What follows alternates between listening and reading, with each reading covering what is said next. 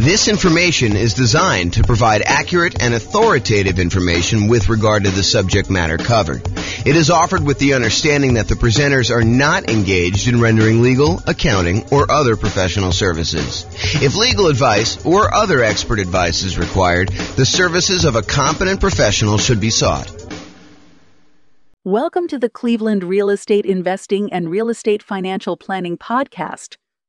Learn all about investing in real estate in Cleveland, Ohio, with a combination of real estate financial planning and modeling with numbers specific to Cleveland, plus syndicated, more generalized recordings of live and pre-recorded real estate investing classes, not all of them specific to Cleveland.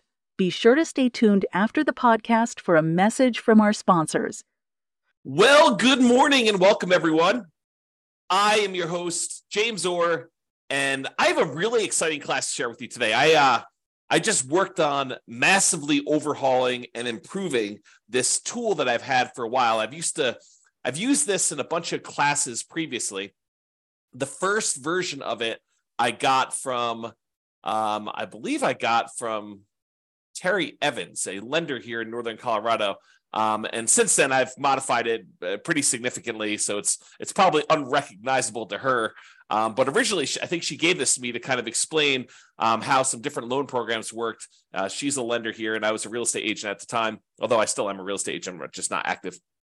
However, I've used it in a whole bunch of classes to kind of show how different loans compare and how the monthly payment on different loans compare so that we can evaluate as real estate investors which one of the different loan programs, if we're considering all these different options, which one's going to give us the most cash flow. How can we improve cash flow the most by choosing which loan we pick? And so today's class is the loan comparison spreadsheet for real estate investors. And I'm really excited to show you my latest version.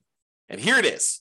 So this is a brand new, cleaned up, visually improved version of a spreadsheet that you can use to compare different loan types and mortgage insurance comparisons. So it's your way of kind of like evaluating which loan to do.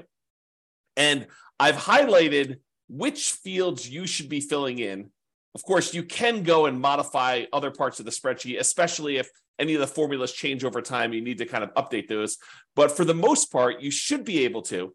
And let me know if you can't. Now, kind of we'll update it and make sure that we kind of make it right over the time because this is brand new. But you should be able to just update these fields, the ones that are highlighted in bright red, and be able to modify it. So let me walk you through what's going on here so that you can understand why this is powerful. And then I'll show you some of the outputs that you can do. So the first thing is, you're going to want to put in the purchase price of the property that you're considering buying. Then what you're going to want to do is you're going to want to call your lender and you're going to want to ask your lender what the different rates are for a variety of loan programs for your specific credit situation. You know, for the sake of classes, I used to put in here the credit score used in order to get the rate, and then the minimum credit score required in order to get that particular loan. Those are like the two lines at the bottom. However, for you, when you're going to go call your lender and work on filling this out, you're going to want to have them run it with your specific credit scores for your situation. So don't just go ahead and say, hey, give it to me for the credit score of 660, because that's not going to be appropriate for your situation. You want to use your exact number. There was something else I was thinking. Oh, the one other thing I want to mention is please don't just send this over to your lender and ask them to fill it out for you. You should get on the phone and you should talk to them and find out like what the differences are between, doing this loan program and this one, and, how they're feeling about pricing. You should call them and have a conversation. Don't just send them the spreadsheet and ask them to fill it out and send it back. And definitely do not send this to like 3 or 4 or 5 or 10 or 20 lenders and have them all fill it out so that you get a whole bunch back and you can kind of shop them. That would be inappropriate. That's not acceptable. So please don't do that. Okay, so with that being said, you're really focusing on filling these red areas in, but I'm going to walk you through what's happening. So you're going to call your lender. You're going to say, hey, if I were to get a 3.5% down, that shows you right here how much it is, 3.5% down, a FHA loan, what is the interest rate today for doing that? And they're going to tell you, whatever it is, it's 6.5% or something like that, whatever they tell you. And you're going to write down the percentage here in this red box. And then you're going to ask them, hey, is the monthly PMI rate on that one still 0.55%? And it depends on like which version of FHA you're doing. But for the most part, if you're doing 3.5% down, it's going to be that 0.55%. That usually doesn't change. Although it changed recently, but it's changed for everybody. It doesn't change like daily. So you're going to tell them that. So you're going to get that number here. And so what it does is it then calculates in, hey, look, if you're getting a $450,000 property, that means you're going to put $15,750 down. That means your loan amount is going to be this $434,250. You're going to have a certain amount of money that you need to pay in as an upfront PMI fee, mortgage insurance premium. So FHA loans have an upfront fee that you pay. And so you're going to pay that upfront MI fee in order to do that. And so you're going to roll that into the loan in our example here. And so the total amount you're borrowing is this $441,849. And then this is your interest rate, and this is your monthly PMI rate or mortgage insurance premium rate for FHA. It's just called something different. And then it shows you what your effective rate is, which adds these two together just to show you approximately what you're really paying for that loan. And then it shows you calculates your principal and interest payment, what your monthly mortgage insurance premium is, basically takes this number and does that. It estimates your hazard insurance. You'll notice the insurance is going to be the same all the way across for all your properties. You can change that and do that. In fact, maybe I should make a note to make that a field that's editable. This is what happens when you make improvements. Let me make a note. Note to myself. So hopefully I'll make that change before I get it up. And we will take care of that. Let's see here. So MIP. I'm sorry, not MIP. This is the hazard insurance and taxes.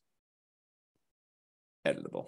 All right, so I'll go ahead and make a note on that to mark those as where you can edit those. They are editable. The spreadsheet is completely open, so you can edit any of these fields you want, but I'll highlight it so that it actually makes it easy for you to see which ones there are. So in other words, it shows you the estimated tax hazard insurance. You put that in there, and it's the same for every one of the loans because your insurance doesn't change. Your regular property insurance doesn't change. And then your taxes, the estimated taxes on your property, and that doesn't change regardless of which loan you use. So that's going to be the same all the way across. But then it shows you for the FHA loan, for example, what your total amount of your principal and interest, your PI, plus your PMI, plus your taxes, plus your insurance. So PITI plus PMI, right here, PITI plus MI, and it shows you what the total monthly payment is for getting that particular loan.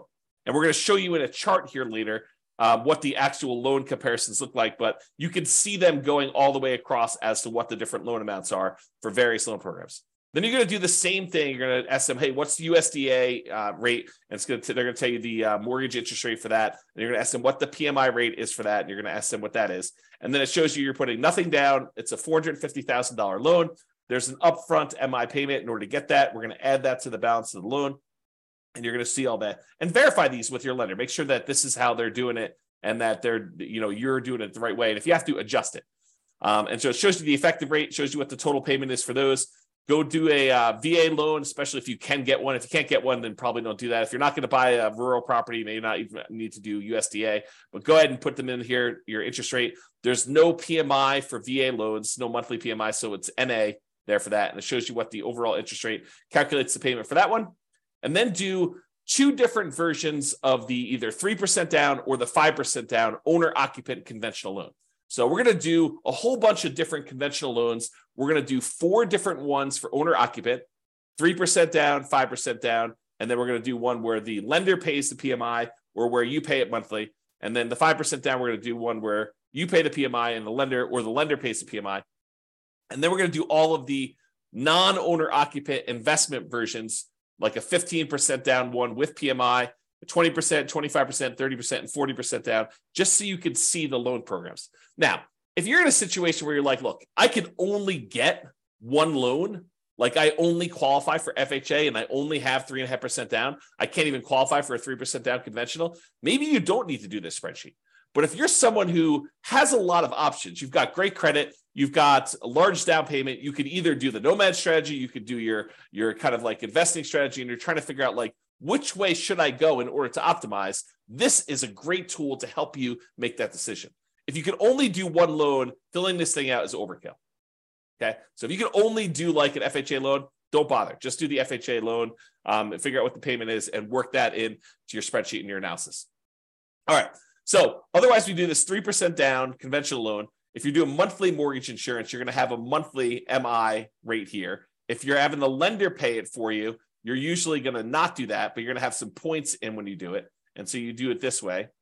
And then your monthly MI right here, 0.4, and then the lender pay PMI, you're not going to have one here. If you're doing a 15% down investor loan, non-owner occupant, you're going to have PMI because you're putting less than that down, and you're going to put an interest rate in here for that. So you're going to have both these in this case. All these other ones, because you're putting at least 20% down, you don't have any PMI. So PMI is gone on all those. Then I usually make notes. Sometimes a lender will tell you, hey, look, I don't have a par rate for this. I don't have one where you don't pay any points. And so in those cases, they will tell you have to pay 2 points in order to get this rate. You're not able to get a rate where you don't pay points. And so you can put in notes here just to say, hey, how much the points are, just so you can see it. It doesn't get factored into any of the calculations because this doesn't include like closing costs per se. It's only calculating like PMI on your loan and your monthly payment. So I want to make a note though to remind myself, hey, this thing costs money in order to get this rate. And so it's not quite apples to apples when we do our comparison. All right. And you'll notice this one says par, showing you that they didn't require points on any of those, which is pretty normal for me. But I added this just to kind of be able to have a spot for putting notes in. Okay. So then it calculates all the payments on those. Now, what I'm going to show you next is this takes this particular table, all the inputs that you had here in order to do this, and it shows you the relative sizes of the monthly payment. Okay. So if you had a property, a single property that you were considering buying, and you use any one of these different loans, this would be your monthly payment on the property, and the income on the property would be the same no matter which one you did. So any ones that are lower here are going to improve cash flow by that amount. So for example, we look over here at FHA, and we can see the FHA loan is whatever this happens to be. We can look back here at the table, $29,335. So you can see that the monthly payment on this FHA loan is $29,335. But if we went over here, we could see that getting a investor 30% down loan, putting a lot more down, improves your cash flow by a considerable amount. So the 30% down is $23.96. So it's like $600.60 or so better for you to put 30% down. But there's some that are super interesting. For example, you might be thinking to yourself, hey, what is the difference in monthly payment between putting 5% down where I'm paying monthly PMI, this kind of orange one here, I think is that one. This is FHA, this is USDA, this is VA, this is the 3% down pair, this is the 5% down pair. So this is 5% down where you are, this is the 5% down where you are paying the monthly PMI. How does that compare to buying a property with 15% down? So this is the 15% down loan. So getting a loan, this is what's interesting. Getting a loan where you only put 5% down and you move into the property and you're paying the monthly PMI is actually cheaper than you buying a loan with 15% down where you have monthly PMI. And you can see because this monthly payment is less than this one. This one's taller, and this is your 15% down investor loan. And so you might be saying to yourself, hey, so how much better is it to put 20% down? Well, here's the 20% down one. And if we had gotten a VA loan, if we were to put nothing down, the difference between putting nothing down and putting 20% down is not as much as you might have thought, because the VA loan is such a great loan to be able to get. And you can see that here in this chart. There is a difference, but it's not this massive difference that you might have expected. So we can now visually see that getting this VA loan is higher than putting 20% down and not having PMI. However, it's not as big of a difference as you might have thought. Okay. And then if you want to, you can also just break out and say, okay, I'm definitely doing owner occupant. Only show me the owner occupant versions of these loans. And so it could just show you the owner occupant ones, the FHA, the USDA, the VA, the 3% down options, one where you're paying the PMI monthly, which I believe is this one. And then one where you're actually having the lender, this is the one where you're paying the monthly PMI. This is the one where you're having the lender pay the PMI. And so you can see that in this particular case, and this could change when you get your quotes, but in this particular case, it is better for you to pay the PMI monthly than to have the lender pay the PMI. Does to actually take a voluntarily higher interest rate.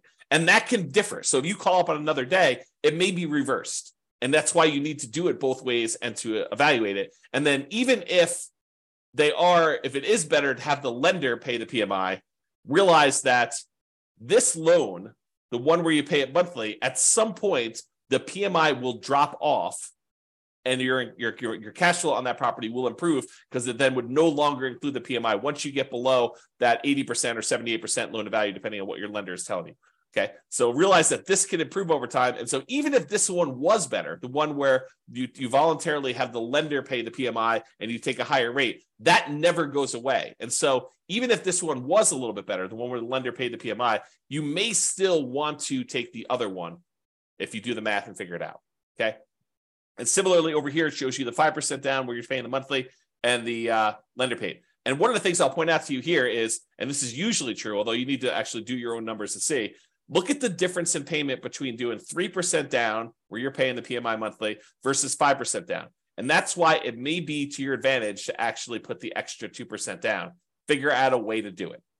Wait longer, save up more money, and do the 5% down. So in some cases, it may be better for you to go and do that. Okay? And you can see the difference here. All right? So just looking at these, though, you can tell that if you can get a VA loan, the VA loan is going to be your best loan option as far as the lowest monthly payment you can get. And honestly, you're a little surprised by that because the VA loan is nothing down.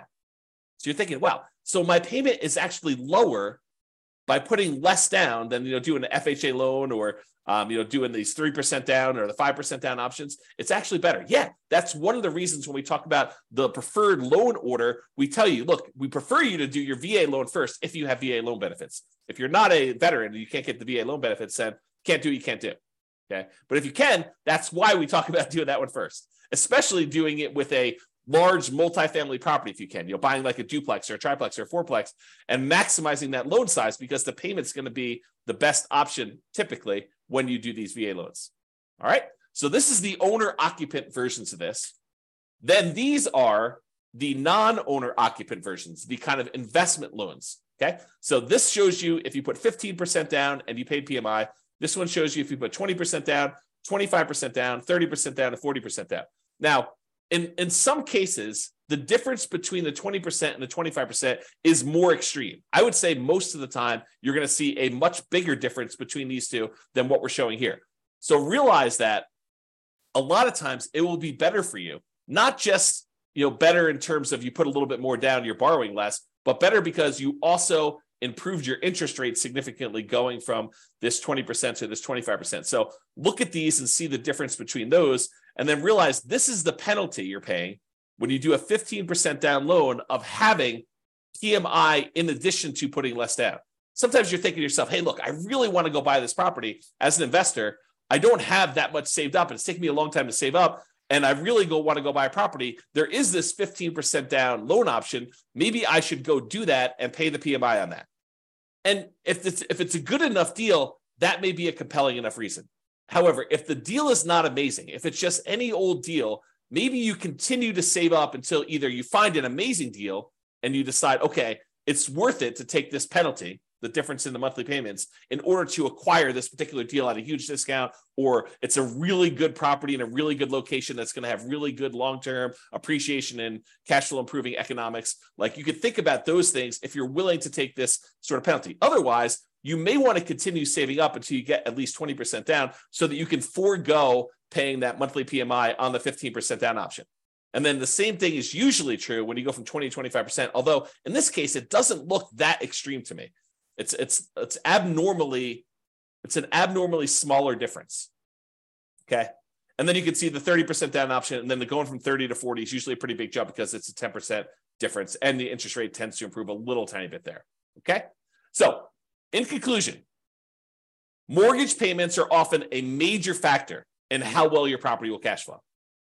But it's not just the mortgage interest rate, but also the down payment amount, how much percentage you're putting down, and the PMI that you might or might not have, depending on which loan option you choose, and how that PMI is taken, whether you choose to do monthly PMI or you choose to have the lender pay the PMI. So all of those things can factor what your monthly payment is. And so that's why using something like this loan comparison spreadsheet, this brand new loan comparison spreadsheet that we've got, to be able to enter in all the different numbers, especially if you've got wide open options of, I might do an owner occupant, like do a nomad or house hacking, or I could also save up more and do this, conventional non-owner occupant investment property purchase where you're doing that. Or if you're only going to do one of the owner occupants, maybe fill out only half the spreadsheet and just compare those. Or if you're only going to do a non-owner occupant investment property purchase, maybe only fill out these ones over here and then only look at the chart for either the owner occupant options or the investor options. Okay, that's all I got for you. Any final questions before I let you all go? Thank you all for coming on. I do appreciate it. Otherwise, I will get this up there and I'll make that correction to the spreadsheet and I will get it posted up. I'll put a link in the show notes if you're listening to this on a podcast, or if you're listening to it on the video thing, I'll put a link there too.